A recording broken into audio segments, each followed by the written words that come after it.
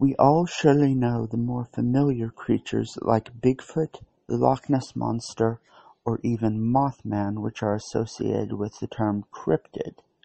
Still, does that mean because we are familiar with these creatures that we fully understand what the term cryptid means? Does it only refer to creatures and monsters of fantastic proportion, such as these, truly, or does it have the possibility to refer to something more sensible, as it is the Webster's Dictionary definition of cryptid, that this refers to any animal or plant supposed to exist, but which is not yet recognized by science? It does not have to be a smelly bipedal primate purported by some to be a missing link, or even a sea serpent that survived the age of the dinosaurs.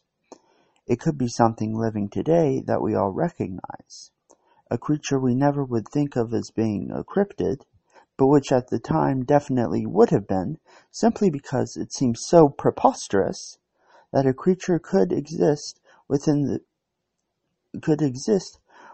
feet and bill of a duck attached to the body and tail of a beaver. Yes, that's right.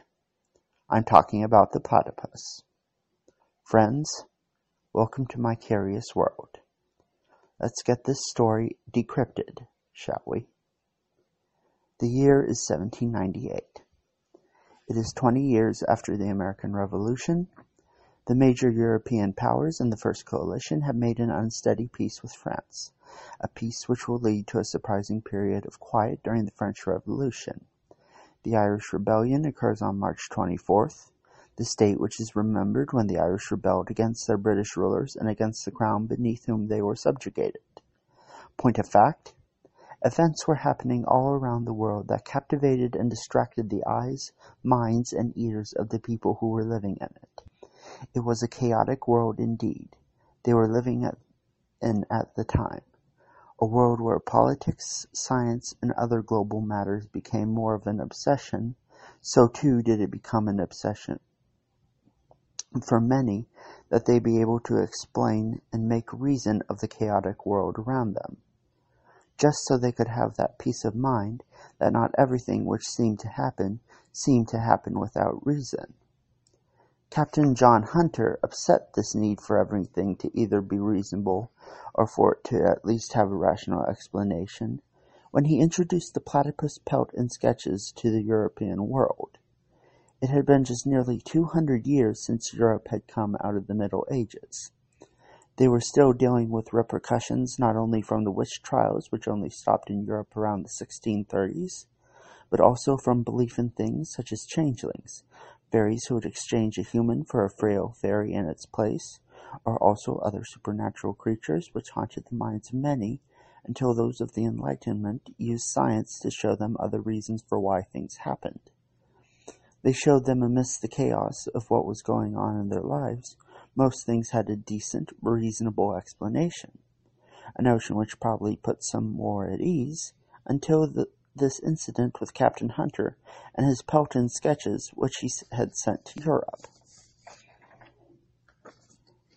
Automatically, the immediate reaction was this was a hoax. No one believed anything this fantastic existed, because remember, it was bringing more disorder into an already chaotic world.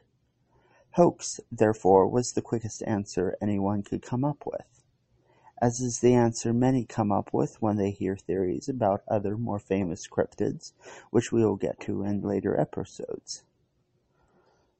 In fact, one of the earliest examiners, George Shaw, a medical practitioner, assistant lecturer of botany at Oxford University, and co-founder of the Linnaean Society, said when describing the platypus in his Naturalist's Miscellany, that it was, and I quote, impossible not to entertain doubts as to its genuine nature, a fact the same which goes for his counterpart Robert Knox, a Scottish anatomist and ethnologist, who was so insistent that the pelt had to be faked, he cut it apart in search of signs that it had been sewn together by an Asian taxidermist. How he would have known the taxidermist was Asian, I do not know. The point is, people fear what they do not know or do not understand.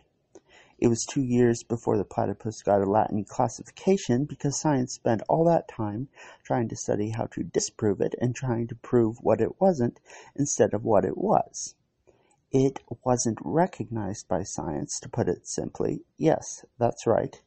It was a creature one person believed existed, but which was not recognized by science. Quod erat demonstratum, the platypus was, in the late 18th to early 19th century, what we would define as a cryptid. A fact which brings us to the conclusion of this first episode. I leave you all with this. Who knows what else is waiting out there to be discovered? Who knows what other